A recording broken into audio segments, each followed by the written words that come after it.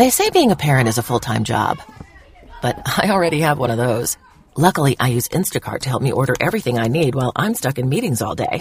So while Instacart is helping me get groceries, snacks for school lunches, and something for at-home happy hour, I get more time back to juggle my day job and my mom job. Save time by downloading the Instacart app or visit instacart.com to get free delivery on your first order using the code INGREDIENTS22. Offer valid for a limited time. Minimum order $10. Delivery subject to availability. Additional terms apply.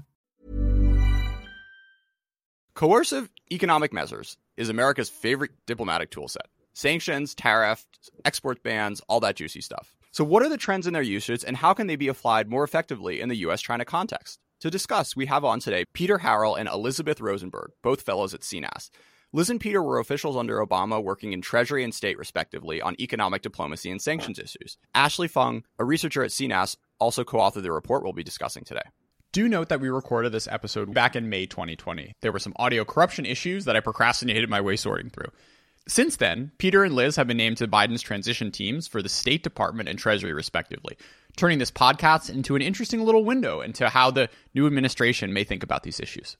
Liz and Peter, welcome to China Talk. It's great to be on. Thanks. So before we jump into means, I think it's important to start one level up and talk about ends. So what traditionally have sanctions been used for, and how has that changed over time?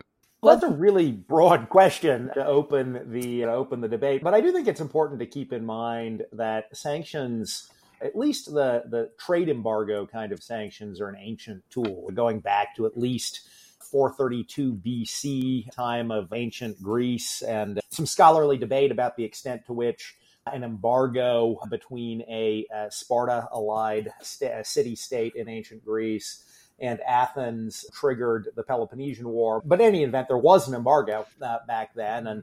And certainly, although the use of sanctions has ebbed and flowed 2.5 millennia since, this really is an ancient tool that we're talking about here. So if anyone has a good example from the Han Dynasty, please send me an email and I will read it out on a future edition of China Talk. Peter, fast forwarding 2,000 years, would either of you two like to give a snapshot of the past 30 years of U.S. sanctions policy? Yeah, I'll jump in. So sanctions have been used to do a number of different things for U.S. foreign policy.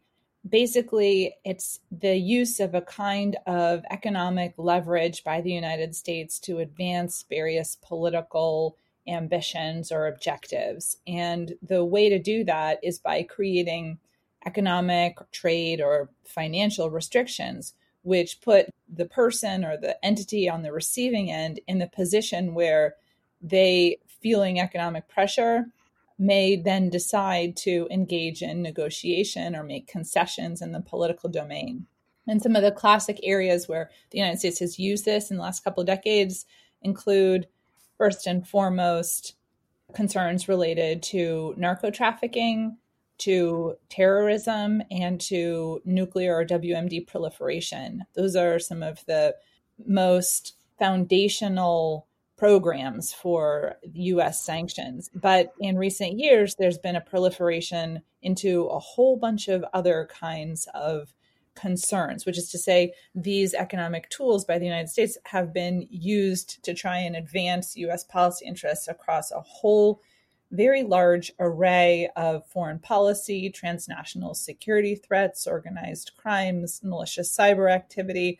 The list goes on. And there's been about a threefold increase in the number of sanctions programs, even in the last decade. The one addition I'd make to that, Liz, is human rights. And I think human rights is an interesting use of sanctions. Obviously, some history there. First, United Nations sanctions in the 1960s were UN sanctions on apartheid Rhodesia in the 1960s. And the U.S. obviously has some history in the post-Cold War era as well, as using unilateral sanctions to combat political repression and to promote human rights. But that is, with that history, or even with that history, that's another area where I think we've seen dramatic growth over the last decade or so, and expect we'll be seeing more going forward.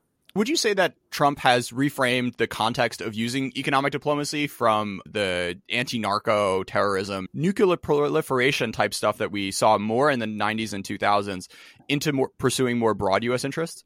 I think the change has been more about intensity than direction. The sanctions authorities that were commonly used in the last administration and in the one before that are still often commonly used. There's some exceptions, right? We don't have an Iraq program in the way that we used to. The Balkans are not a focus. There's certain things that have come and gone. Libya, for example, sanctions tended to be more intensively deployed around a couple of particular political and historical moments. But some of those big programs like human rights, narco trafficking, terrorism, proliferation, and some others have been in use with relative consistency over the last several years. So during the Trump administration, as they were before. And the meaningful difference, perhaps the reason why it's more center stage for people as a political matter, is because of the intensity of their use and some of their framing in broader U.S. foreign policy. So we think of them as maximum pressure sanctions. This is the period of maximum pressure U.S. international economic policy. And in fact, many people in the foreign policy community have come to think of sanctions as the foreign policy instead of, as it used to be thought of, one instrument among a series of instruments of foreign policy. So I'm going with intensity rather than direction. Peter, do you want to take a stab at that? I very much agree with Liz that I think what we have seen over the last 3.5 years of the Trump administration is an increase in intensity more than a shift in the nature of the use. If you look at the number of designations that this administration has deployed, it's been the number of people and companies that get sanctioned every year. It's been substantially above the Obama or George W. Bush administration averages. But as Liz says, if you look at the targets of these sanctions, they actually, with the notable exception of Venezuela, which is an addition, they tend to be what you might call traditional targets of sanctions. It's Iran, it's North Korea, it's WMD proliferators. It has been an intensification of what I characterized as a longstanding focus on human rights among American sanctions policymakers. So there are differences in the way they are implementing some of these measures, but overall, I'd say it is more of an intensification. I think one of the big trends to think about, but this is not a Trump administration trend. This is a going back to the Obama and late George W. Bush administration trend, is what I think of as the resurrection of comprehensive sanctions. In the 1980s, 1990s, we had all these comprehensive sanctions programs that basically barred all trade with countries like Iraq. Famously, there was the UN oil embargo and trade embargo on Iraq. And then coming out of that experience in the 2000s or early 2000s, there was a shift towards targeted sanctions or smart sanctions, much more of a focus on how do Robert, we designate individuals rather than sanction whole companies. Peter, sorry. Yeah. We have a pretty young audience. Can you do 2 sentences on why people recoiled from oil for food? Yeah, no, absolutely. So as I was saying, in the 1980s and 1990s, you saw these broad sanctions that were trying to stop all trade with a country. So there was a UN-mandated embargo on Iraq for most of the 1990s, I guess for all the 1990s, following Iraq's invasion of Kuwait.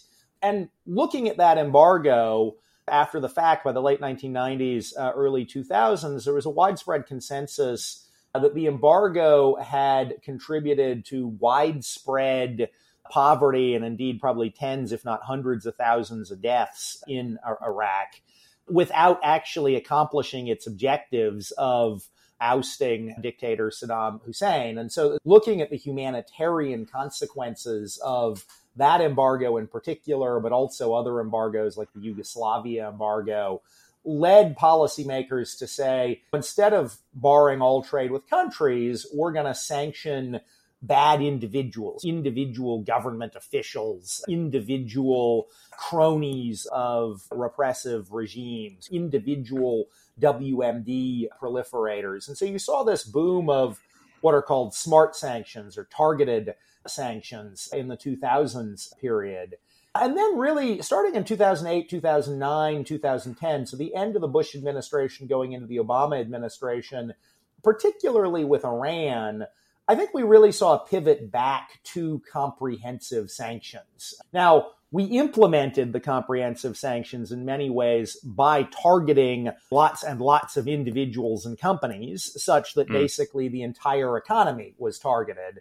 But the impact was the effect of a comprehensive sanctions regime, even if the implementation was through lots and lots of individual sanctions. And I think that is what we've seen in North Korea, in Syria, what we are pretty close to seeing in Venezuela. So I think it's been interesting to see the debate come full circle around shift from comprehensive to targeted to comprehensive again. And now, of course, we are seeing some renewed debate, particularly among the progressive community, around whether, and with the COVID-19 pandemic, around whether these comprehensive sanctions are in fact too tough and having too many adverse humanitarian consequences. So it's interesting to see that debate come full circle. Yeah, it's the exact parallel. There was Saddam Hussein. He would put babies who didn't have vaccines on television and say these people are dying because of America. And while Iran isn't necessarily quite as upfront about that, that's certainly an exact parallel of the argument that was going on 30 years ago. There's actually a really unfortunately honed tradition of the targets of sanctions blaming the United States for the economic woes and difficulties in their communities, including inadequate availability of basic humanitarian goods. So Iran now is not the only one that's using sanctions as a kind of target or foil here to place blame for domestic problems, many of which are clearly pre-existing or independent, though may interact with sanctions. We're also seeing this, of course, in Venezuela at the present time. And it's hard to think of a broad-based sanctions program that does not have this feature right now, actually. Yeah. It may apply very broadly to all of them. Yeah, it's like the same dynamic where if any civil society group gets $1 of funding that may seem American, it's, oh, these are just American funded things. It's not actually our people being upset with us. And navigating this landscape is very hard for policymakers because the goal is not necessarily to make our whole country's population hate you because you're trying to sanction and make the leadership lives harder. Definitively, the goal is not collective punishment. And that's something I really appreciated about what Peter was saying before, is that 10 and 20 years ago, the transition and evolution of sanctions that U.S. policymakers were actively trying to create and push forward was figuring out a way to focus on specific conduct of concern and particular malicious actors instead of engaging in the kind of economic activities and policies, putting in place those restrictions that would have a really broad-based effect on an entire population. And we're at another point of public policy reckoning about whether or not that goal has been served or what may need to change in order to get back to that priority. Back this summer, I asked for your donations after calculating that the revenue per hour I making China Talk was around $5 an hour. Thanks to your commitments, there was a little bump, but I basically poured that money into hiring an editor to help me clean up these episodes, and then used the time saves to pump out 2 shows a week in recent months. If you learned something this year listening to China Talk, and you think this show is worth at least $1 an episode to you, please consider becoming a supporter of China Talk at glow.fm/China Talk. Perks include an exclusive YouTube playlist featuring all the songs that have appeared on the show, and if you commit $150 before 2021, I'll be sure to get you a China Talk mug. Actually, Liz, that brings up an interesting point that maybe we should have discussed earlier about a way in which I think the Trump administration goals with respect to sanctions have changed. You and I both worked in the Obama administration. It was pretty clear then that in general, the Obama administration's goal of sanctions was to create pressure for some of these rogue governments to change their behavior, get Iran to agree to a nuclear deal, get North Korea to agree to a nuclear deal, get rogue actors to stop engaging in human rights abuses. With this administration, at least with Iran and Venezuela, I think the goal is really clearly regime change. And so I actually think in a way, this administration does have a goal of simply increasing macroeconomic pressure on the countries as a whole, including on the people of these countries, until they just rise up and toss out the regime. And I do think that is actually a difference that perhaps we should have talked about a little bit earlier. Peter, Yeah, I like exactly. that. I like that point. I think that's good. I was trying to think about what are the historical examples that would give credibility or legitimacy to the thinking that sanctions should be used as a compellence toward regime change. So actually, do you think that the anti-apartheid sanctions are an example here, which would be an interesting and ironic way to learn from them? Or are there other ones that you think would give credibility to that? Because as I'm looking around, I see a chorus of voices who think that sanctions cannot compel regime change. And I'm right there. If you go back to one of the seminal historical studies of sanctions in the 20th century, so a bit dated now, but if you go back to the Hufbauer, Schott, Elliott historical sanction study of 120 or 130 cases of sanctions, mostly in the 20th century, I don't remember the exact statistic off the top of my head. They did find that sanctions promoted regime change in a non-trivial percentage of the cases. It was under 50%, but it was more than 10%. I can't remember what it was. So it is interesting that historically sanctions do appear to have at times fostered regime change. So again, in a minority of cases. I have to say that in the modern era, the kind of 2010 forward era, we've not seen a single instance of sanctions fostering regime change, which maybe raises interesting questions about efficacy in kind of a funny and roundabout way. But you can, South Sudan you could throw in there, right? Well, Sudan, let's take a look at Sudan, right? Look at the Sudan sanctions. So Sudan sanctions since the 1990s under terrorism authorities for Darfur, violence-related issues, comprehensive U.S. embargo running right up to 2017. In January 2017, Obama suspends the comprehensive embargo. Trump then ends it in October 2017. Sanctions are basically all off. There's still some foreign assistance sanctions. There's still some targeted sanctions. But the comprehensive embargo on Sudan from the U.S. ends in October 2017 after being suspended since the beginning of this year. And then it's in 2018 that the regime falls. And now Bashir may face the dock in the ICC, which I think is a really interesting, case that it shows the poor correlation here, illustrates the poor correlation here, that it was the year after the sanctions came off that the regime fell. Although I want to point something out, the data set that you're talking about, the Gary Hufbauer, Kim Elliott data, is looking at international sanctions primarily. And one major factor there is that you're talking about issues around which there's at least a small, often much broader agreement amongst nations about the nature of a security threat or a policy challenge. And so I could see how it stands to reason that when you're thinking about more multilateral sanctions efforts, including when you're talking about obligations at the UN, which are incumbent upon member states to apply pressure to particular regimes, that there might be a higher correlation with regime change than when you're talking about, say, the last 10 years or so, which has featured a lot more unilateral moves, or where there has been multilateralism, it's been uneven in pressure, where the United States has leaned much harder and in fact has really become accurately characterized as being most of the muscle of the sanctions. And so perhaps a lesson there is unilaterally, it's very difficult to deliver on regime change by comparison to an earlier era where there was a higher statistical correlation in a more multilateral setting. But your Sudan point makes clear that the data is not perfect here, and we've got examples going in both directions.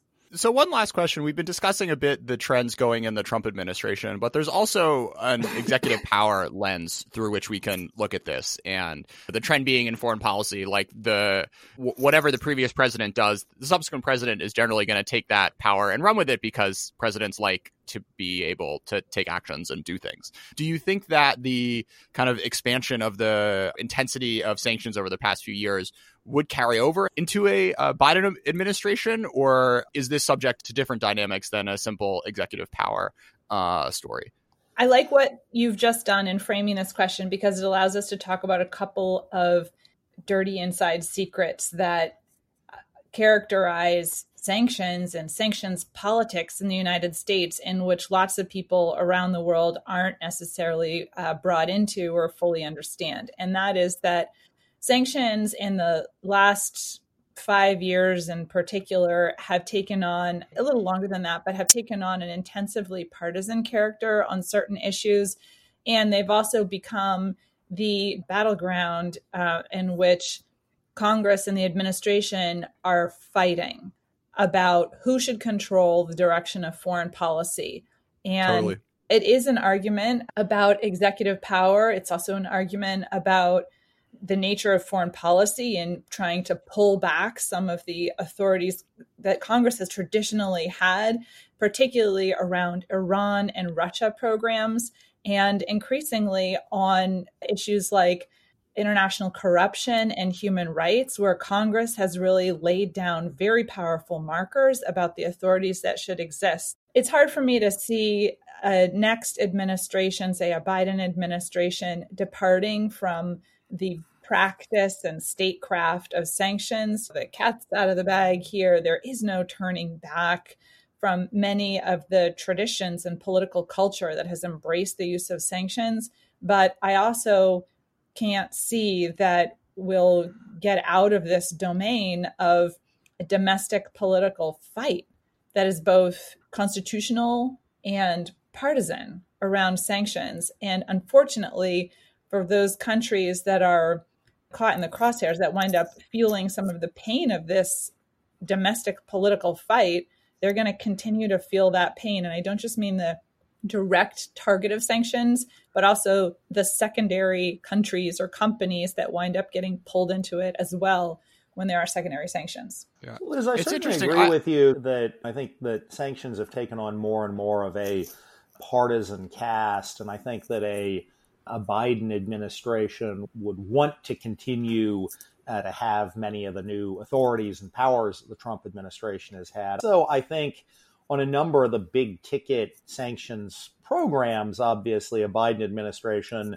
would probably take a different tack and potentially including substantial easing of sanctions. Vice President Biden is on record as saying that he would go back into the Iran nuclear deal, which would obviously be a big sanctions easing. He has said he does not think the U.S. should be pursuing regime change in Venezuela. I don't know exactly what that would mean for sanctions policy there, but certainly potential for a different approach of some kind. He has called for elections and a path to democracy in Venezuela, but says the goal should be a negotiated solution that gets to elections and a path to democracy. And then I think, as you have seen play out as well, I think there is this growing debate in progressive Democratic circles, coming to what we were talking about a few minutes ago about the humanitarian costs of sanctions. We've seen Bernie Sanders and Elizabeth Warren call very directly for some fairly broad sanctions easing on Iran during the coronavirus pandemic. We've also seen Congresswoman Ilhan Omar very directly in the Washington Post and elsewhere, pretty forceful criticisms of much of existing U.S. sanctions policy. And so, I think, any Biden administration is going to keep these authorities, and I think there's going to continue to be a strong political divide around sanctions. I think it's a little open to see exactly how aggressively a Biden administration would pursue these, kind of comprehensive programs. Clearly, you'll still see lots of targeted sanctions on human rights abusers and that kind of thing. But I think there's more of an open question about where comprehensive sanctions programs go. I agree. And I'm also going to watch where Congress goes on this too, because Congress has gained momentum that I think will only accelerate going forward around how to advance foreign policy priorities using sanctions. And there's a lot of ideas swirling around targeting China, for example, and other international, transnational threats. And I expect that will intensify going forward. Yeah, I just to have another take on your view, Liz. I think it's part of a broader story of Congress starting to finally do foreign policy again after God knows how many decades of really deferring the entire space to the executive branch. And sanctions are one of the most straightforward ways that Congress can force the administration's hand. And because it's a generally somewhat bipartisan thing to get 80 people to sign up to blame China or blame Iran or blame Venezuela for something, it tends to be it especially over the past few years has been like the go-to tool for Congress to make its voice heard on these issues. So we've talked a little bit about Congress, but I'm curious what your takes are on the institutional biases of different U.S. executive departments towards the use of sanctions and other economic tools.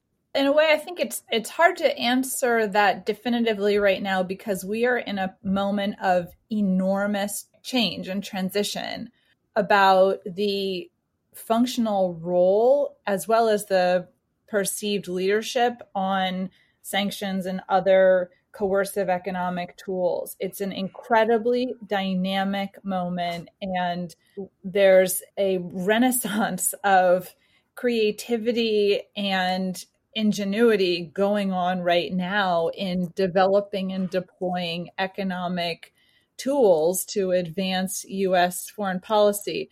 Now, I don't think that exists in the domain of strategy, which is to say that the strategy that these tools should be used to advance, but certainly at the level of tactics and tools, there's a big proliferation and dynamic movement going on. As far as biases, it used to be the case that the Treasury Department was really the primary lead for implementing and enforcing sanctions measures, and many of the authorities to do that were literally legally delegated to the Treasury Department to do that.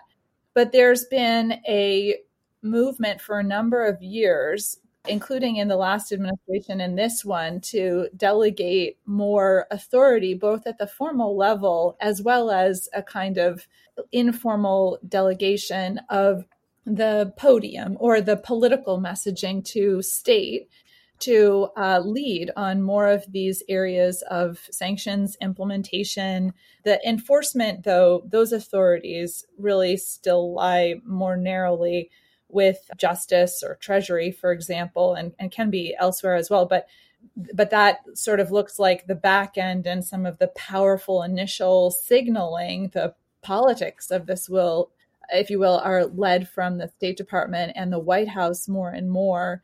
Nevertheless, there's been this enormous surge forward amongst policy leaders at Treasury and at Commerce, for example, to say nothing of the officials who run trade policy for the United States, who have all been thinking up and deploying new instruments and tools to advance, in particular, U.S. leverage and posturing in the competition with China.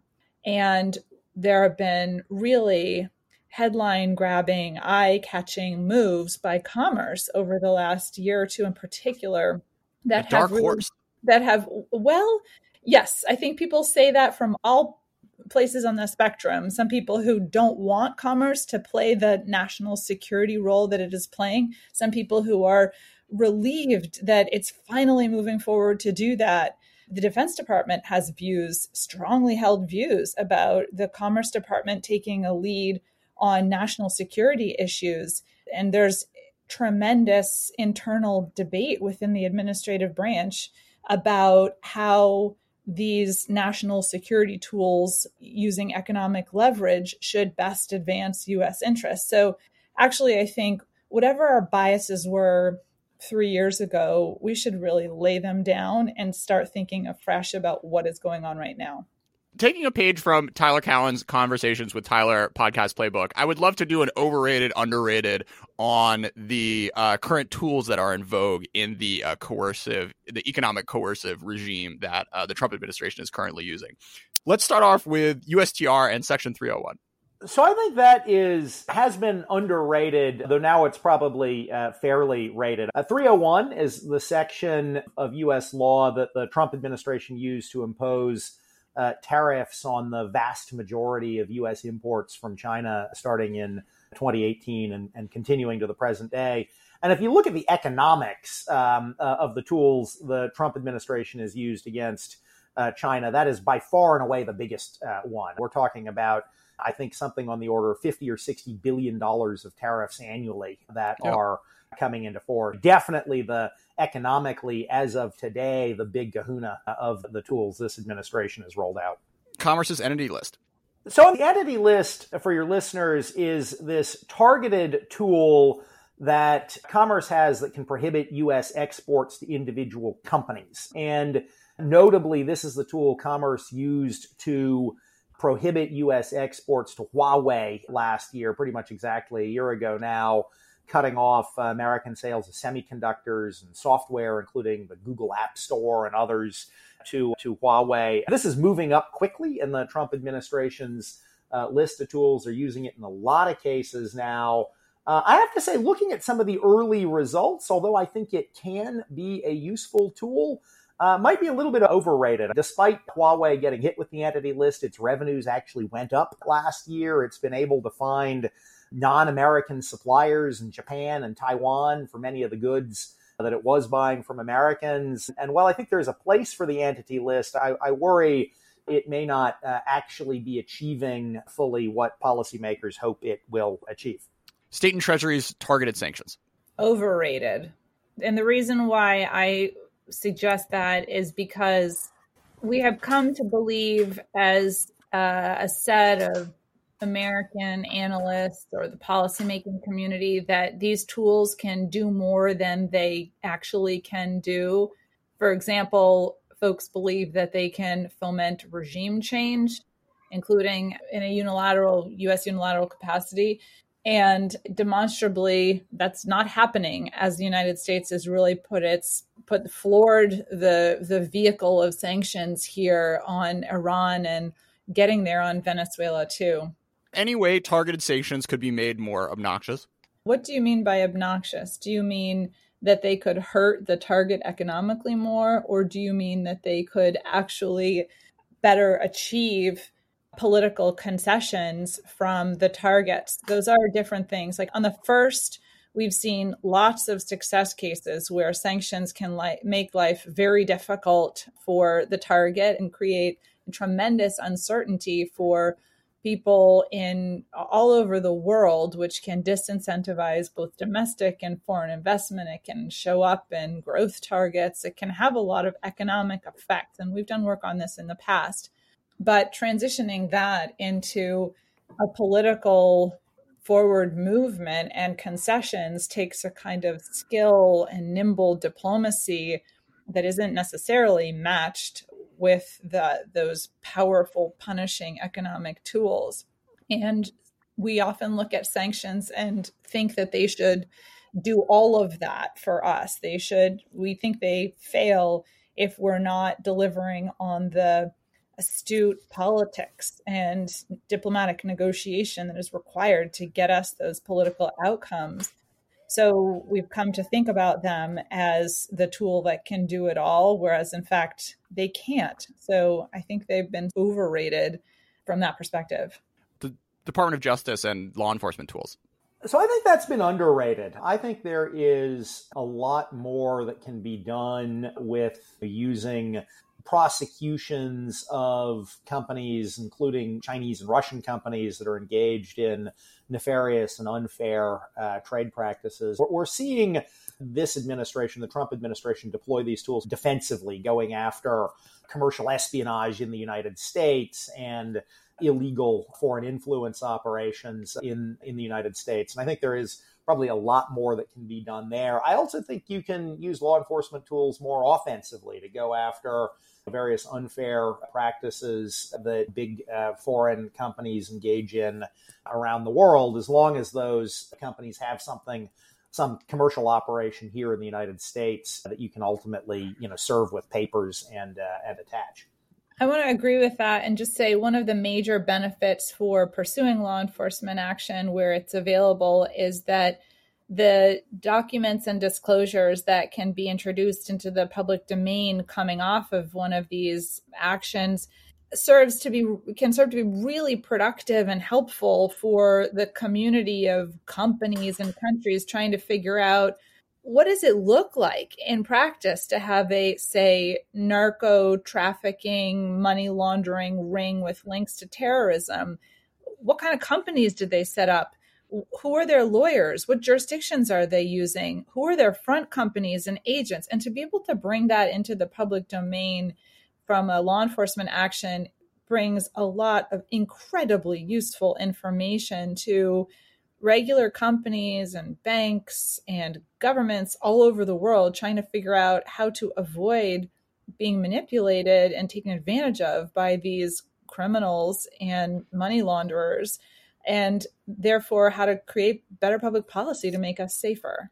So, Peter, I know there's like a common career path among ex-sanctions lawyers to go work at banks and help them make sure they're not running afoul of these laws. Do you have any sense of what the dark side looks like? Have you looked at who these lawyers are and how long they can go before ending up in jail themselves who are helping evade these sorts of sanctions?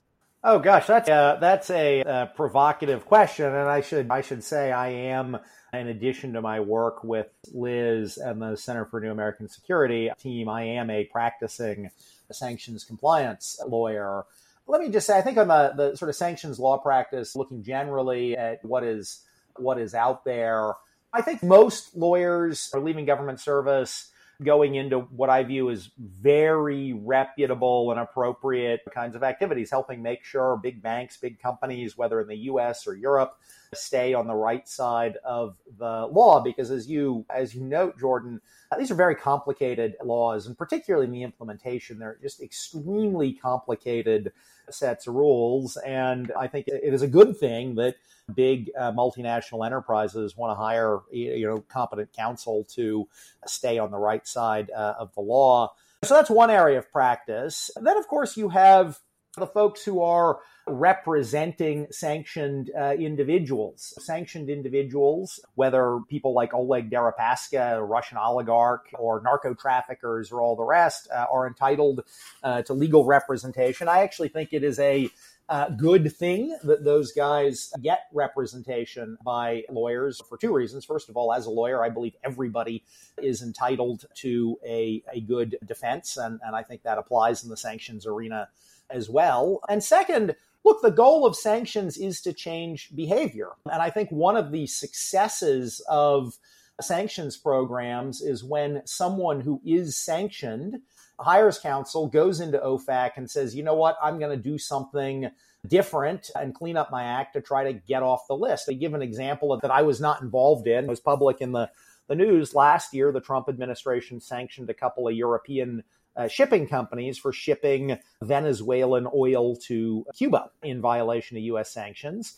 They hired counsel, went into OFAC, committed to never again shipping Venezuelan oil to Cuba or engaging in other acts that violate U.S. sanctions, and got off the list. And I think that's a good thing. That's a good thing. That's a good outcome for U.S. sanctions.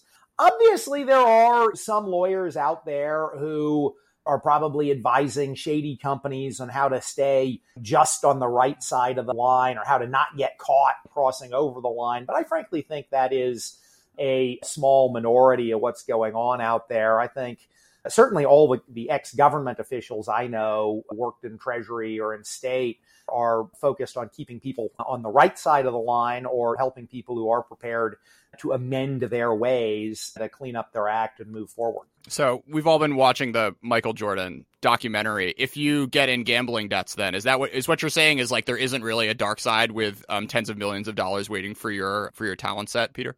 I think there is plenty of money to be made busting sanctions, right? If you are a businessman in the Middle East willing to ferry gold for Iranian oil, there are gold bars to be had doing that kind of thing. If you are a crooked banker in Hong Kong or China willing to forge information on financial transactions to help North Korea evade sanctions, there is plenty of money to be had out there.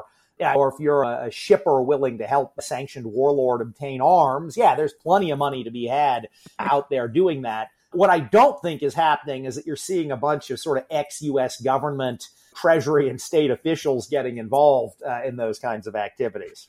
Good to hear. I have one more overrated, underrated that I want to come back to just because it's a power I'd never heard of, and I was curious for your take. Commerce and the IRS's anti-boycott laws. We've done some work on this, actually. And how about underrated and ripe for updating and development to better accommodate the conditions of today and acknowledge that when U.S. companies are, for example, targeted by China around areas in which they seem to have come afoul of Beijing's view of sovereignty and its views on territoriality and otherwise offended Beijing, and they are then targeted by Chinese formal and informal coercive economic measures, these companies may be stronger and strongest if they have some U.S. legal framework to rely on that will prevent them from taking measures so they're bending to China's will in this case. They're forced to change their actions and activities in order to be more complementary to Chinese foreign policy priorities. So we've worked on this a little bit before, and it does seem like there's opportunity for thinking and updating. It's not the only area that can be refreshed for present circumstances, but this is one that could be subject for a lot more policy work. Liz, you need to add one sentence about what it is. So going back to the 1970s and the Arab embargo of Israel, the U.S. adopted anti-boycott laws that basically prohibit American firms from complying with foreign boycotts. It basically became illegal for a big U.S. firm like General Electric to boycott Israel because it was complying with the Saudi Arabian and general Arab boycott of Israel. The focus of implementation of these laws from the 1970s to today is primarily the Arab state boycott of Israel. It has not been a focus of implementation of these laws to try to prevent American firms from complying with what we are seeing out of China more and more of boycotts of Taiwan and various companies and that kind of thing. And I do think there is space to think about how to, as Liz says, update and overhaul these laws to make them a little bit more relevant to try to discourage American companies from complying with some of these Chinese-sponsored boycotts. So the sanctions world is a rather colorful one. One of your suggestions in this piece is that the U.S. should do a better job of publicizing sanctions offenders as a sort of like name and shame activity. I'm curious, which sanctioned organization or individual would do a good job playing a starring role in a sanctions Netflix series? First, I have a serious answer for you, and then I have one that I think speaks to the playfulness of the question that you asked. But here's my first serious answer, and that is the reason why we have in prior writings, and I think really on a consistent basis, I feel like we're banging this drum all the time, talked about the need to talk as much as possible about who is sanctioned and why. The reason for that is that when the US government does that and can explain the activities that got someone on a sanctions list to begin with, and particularly when they can talk about people in different industries and in different countries and where the scheme of sanctions busting was big and where it was small, it helps for the world to understand better this series of legal authorities on sanctions, which are really seen as complicated and Byzantine. It's a black box. People all over the world don't understand where this comes from. And that doesn't just mean the political drivers, but why this target and not that one? And there's so much confusion, which has led to strange and funny and sometimes really counterintuitive and unhelpful instances of overcompliance or misperception of what the goal of a measure was. So that's the real and serious reason why it is so essential to talk up why certain entities are designated and explain that. And actually, in the last year or so, there have been a number of interesting enforcement cases that have really sought to get at different newer industries, both actually designations in the first instance and enforcement cases, to explain and send the signal that there are legal obligations in all kinds of sectors that might not have been aware previously that U.S. sanctions applied to them. So that's my serious answer. My more whimsical answer is there are a lot of really colorful characters on the U.S. sanctions list, and some of the most colorful of them are the ones that are narco trafficking money launderers. And there's also a series that have been associated with the Russia sanctions program that are also just like incredibly colorful figures. And some of the ones that came to my mind first are, for example, Victor Bout, El Chapo, Rosa Barone export is another good example. The Zarab and that network, even thinking of like the Venezuelan vice president for narco trafficking reasons, for example, Deripaska himself. How about the AQ Khan network? Literally, there have been movies and miniseries that riff off exactly what we're talking about. In some cases, some of the particular figures, some of these narco traffickers in particular, there's actually, and unfortunately, no shortage of colorful miniseries dramas that could feature people from the sanctions list. Yeah, I can just imagine reshooting Narcos, but from a Treasury Department office instead of running around in the jungle and shooting people and getting high and sleeping with prostitutes. It could be. I think we could swing it, Liz. Pete, any ideas on your end? I'd go exactly where Liz was. I think that if let's be frank, the guys who are sanctioned because they worked at a bank that was illicitly moving North Korean money or something like that, obviously hugely important to sanctions busting, is not going to give your Netflix producer the great visual they're looking for. The narco trafficker in his palace, or as Liz mentions, the current Venezuelan vice president, Tariq El-Assami, who's now running Venezuela's national oil company, very colorful character who's been sanctioned for a massive global drug running scheme. I agree with her. A number of the Russian oligarchs with their, homes in London and Italy and their jets in Russia, and that kind of thing, I think would give that Netflix producer the kind of visuals they look for.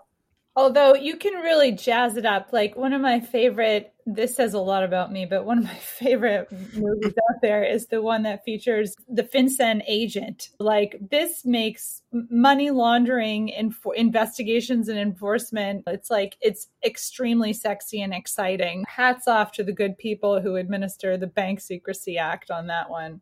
And you may or may not be interested to know, Jordan, that we have actually had, honest to goodness, Hollywood researchers and producers ask us this question looking for materials. Yeah, I think some people have, as you pointed out with your reference and maybe for future material, looked to this list as a source of inspiration.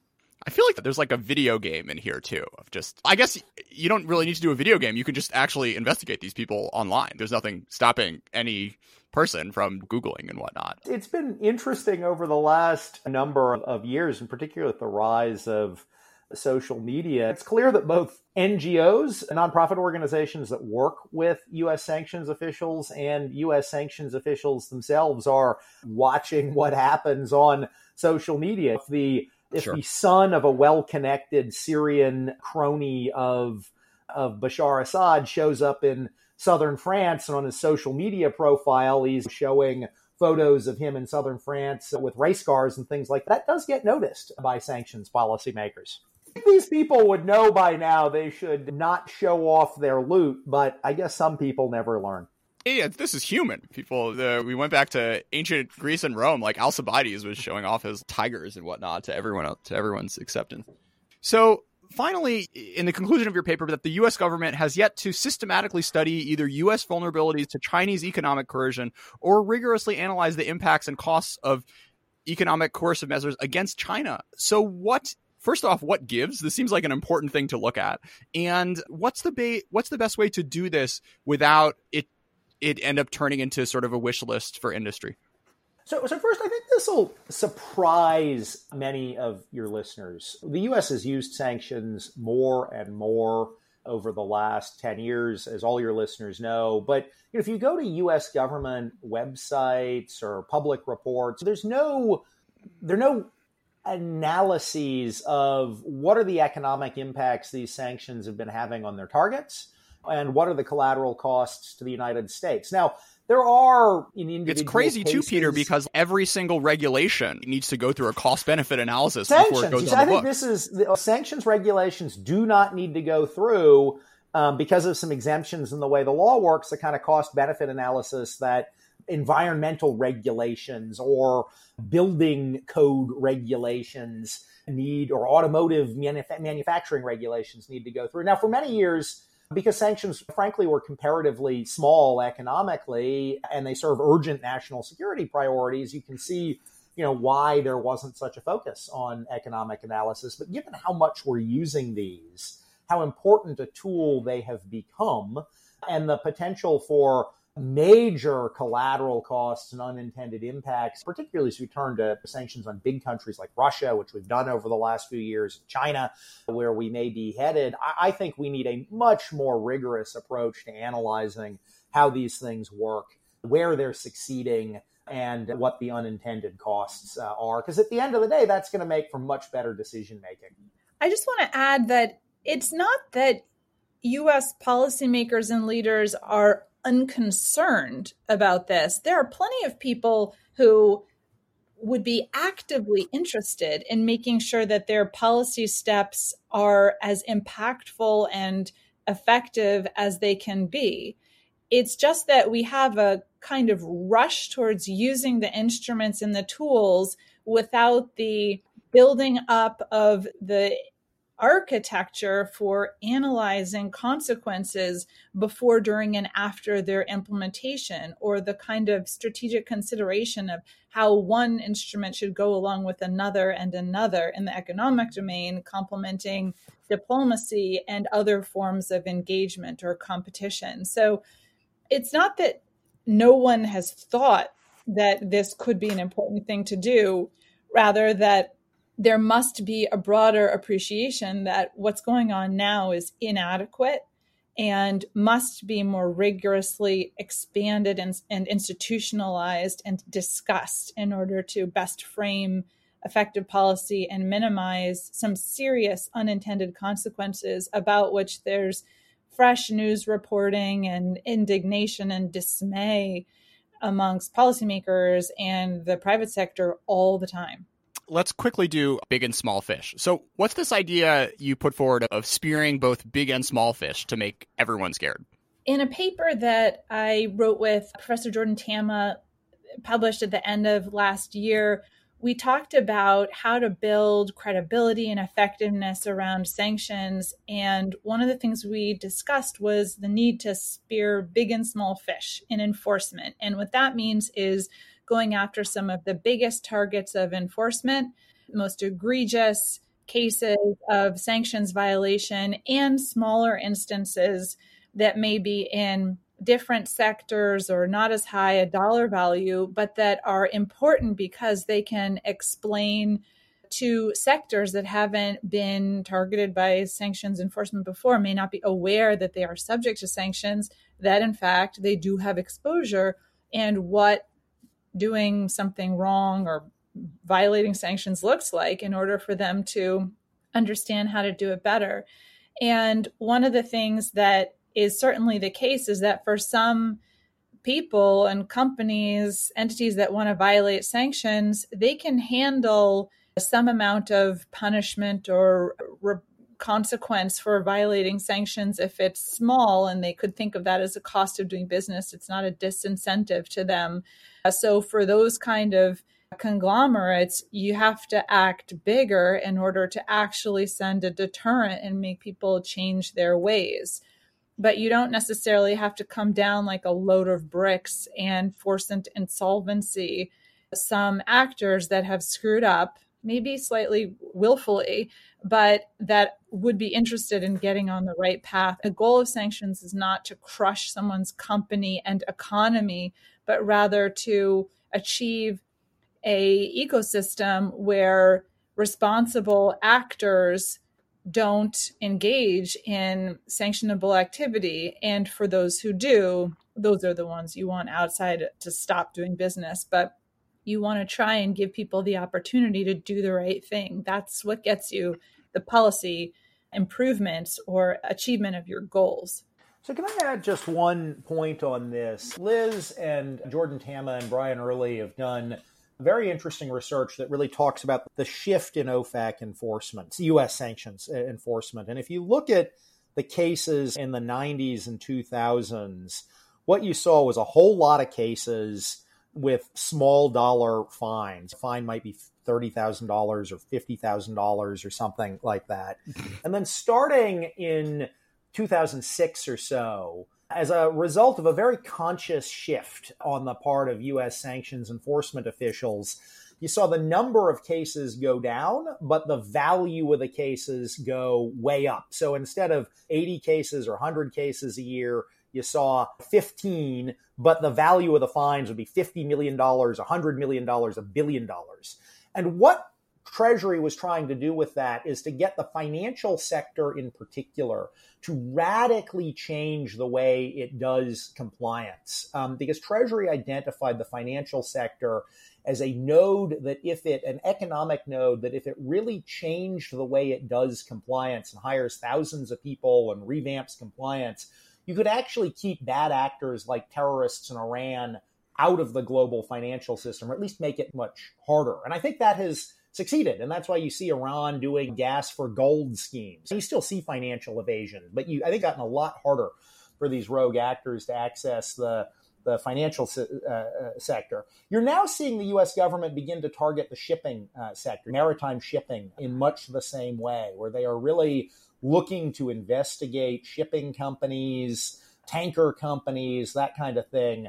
I think with a similar goal in mind of getting a sector that has previously been pretty opaque, did not do a lot of due diligence on its customers, was willing to play pretty fast and loose with the law, to really radically rethink the way it does compliance, with kind of the goal of making it a lot harder for Iran to find an oil tanker, just the way it's now a lot harder for Iran to find a bank. I totally agree. And one thing I'll just tag on to say is that this is one reason why we see some of the most designated entities or networks making a real surge into alternative currencies and value transfer platforms. Like North Korea is making a huge, and by the way, effective for their purposes, push into cryptocurrency, exploiting cryptocurrency, like cyber heists of cryptocurrency exchanges, and getting access to this in order to engage in its proliferation activities. So if it were easier for them to use a conventional bank and conventional hard currency, they would, but they're moving into this because they see an opportunity to go for it undetected. So far, it's working out for them. Liz and Peter, thanks so much for being a part of China Talk.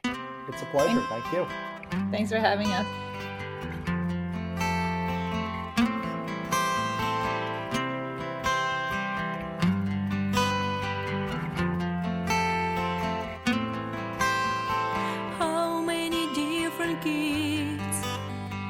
African, European, Asian, a 10th-hour decade to the skyline which is extended. On body everybody has, on crib and toy stash, cottage cheese for a breakfast, oh yes, but the kids play asylum as trash. They put sanctions, civilizations has no logic, actions, disinformation. There is no exit at the next stop. More sanctions, the civilizations to millenniums old. Disinformation. There is no life at the next stop. So many unnecessary things of brass, glass, and cardboard, but the gardens still nobody's. Hearts are made from concrete.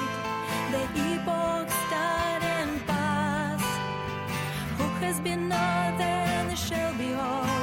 But the people didn't get better. Bugging each other is their goal. They put sanctions. Civilizations has no logic, actions, disinformation. There is no exit at the next stop. More sanctions. The civilizations to millenniums old. Disinformation. There is no life at the next stop. Some little host a dove, plotting and schluss attempt. Someone's for a day in the wrong, starting breakdown of old world, and drawing by next dilemma. Smoke on the water you wish. Who are you after all? I'm too into fried chicken, capiche? They put sanctions. Civilizations has no logic, actions, disinformation. There is no exit at the next stop. More sanctions. The civilizations to millenniums old. Disinformation. There is no life at the next stop. No life.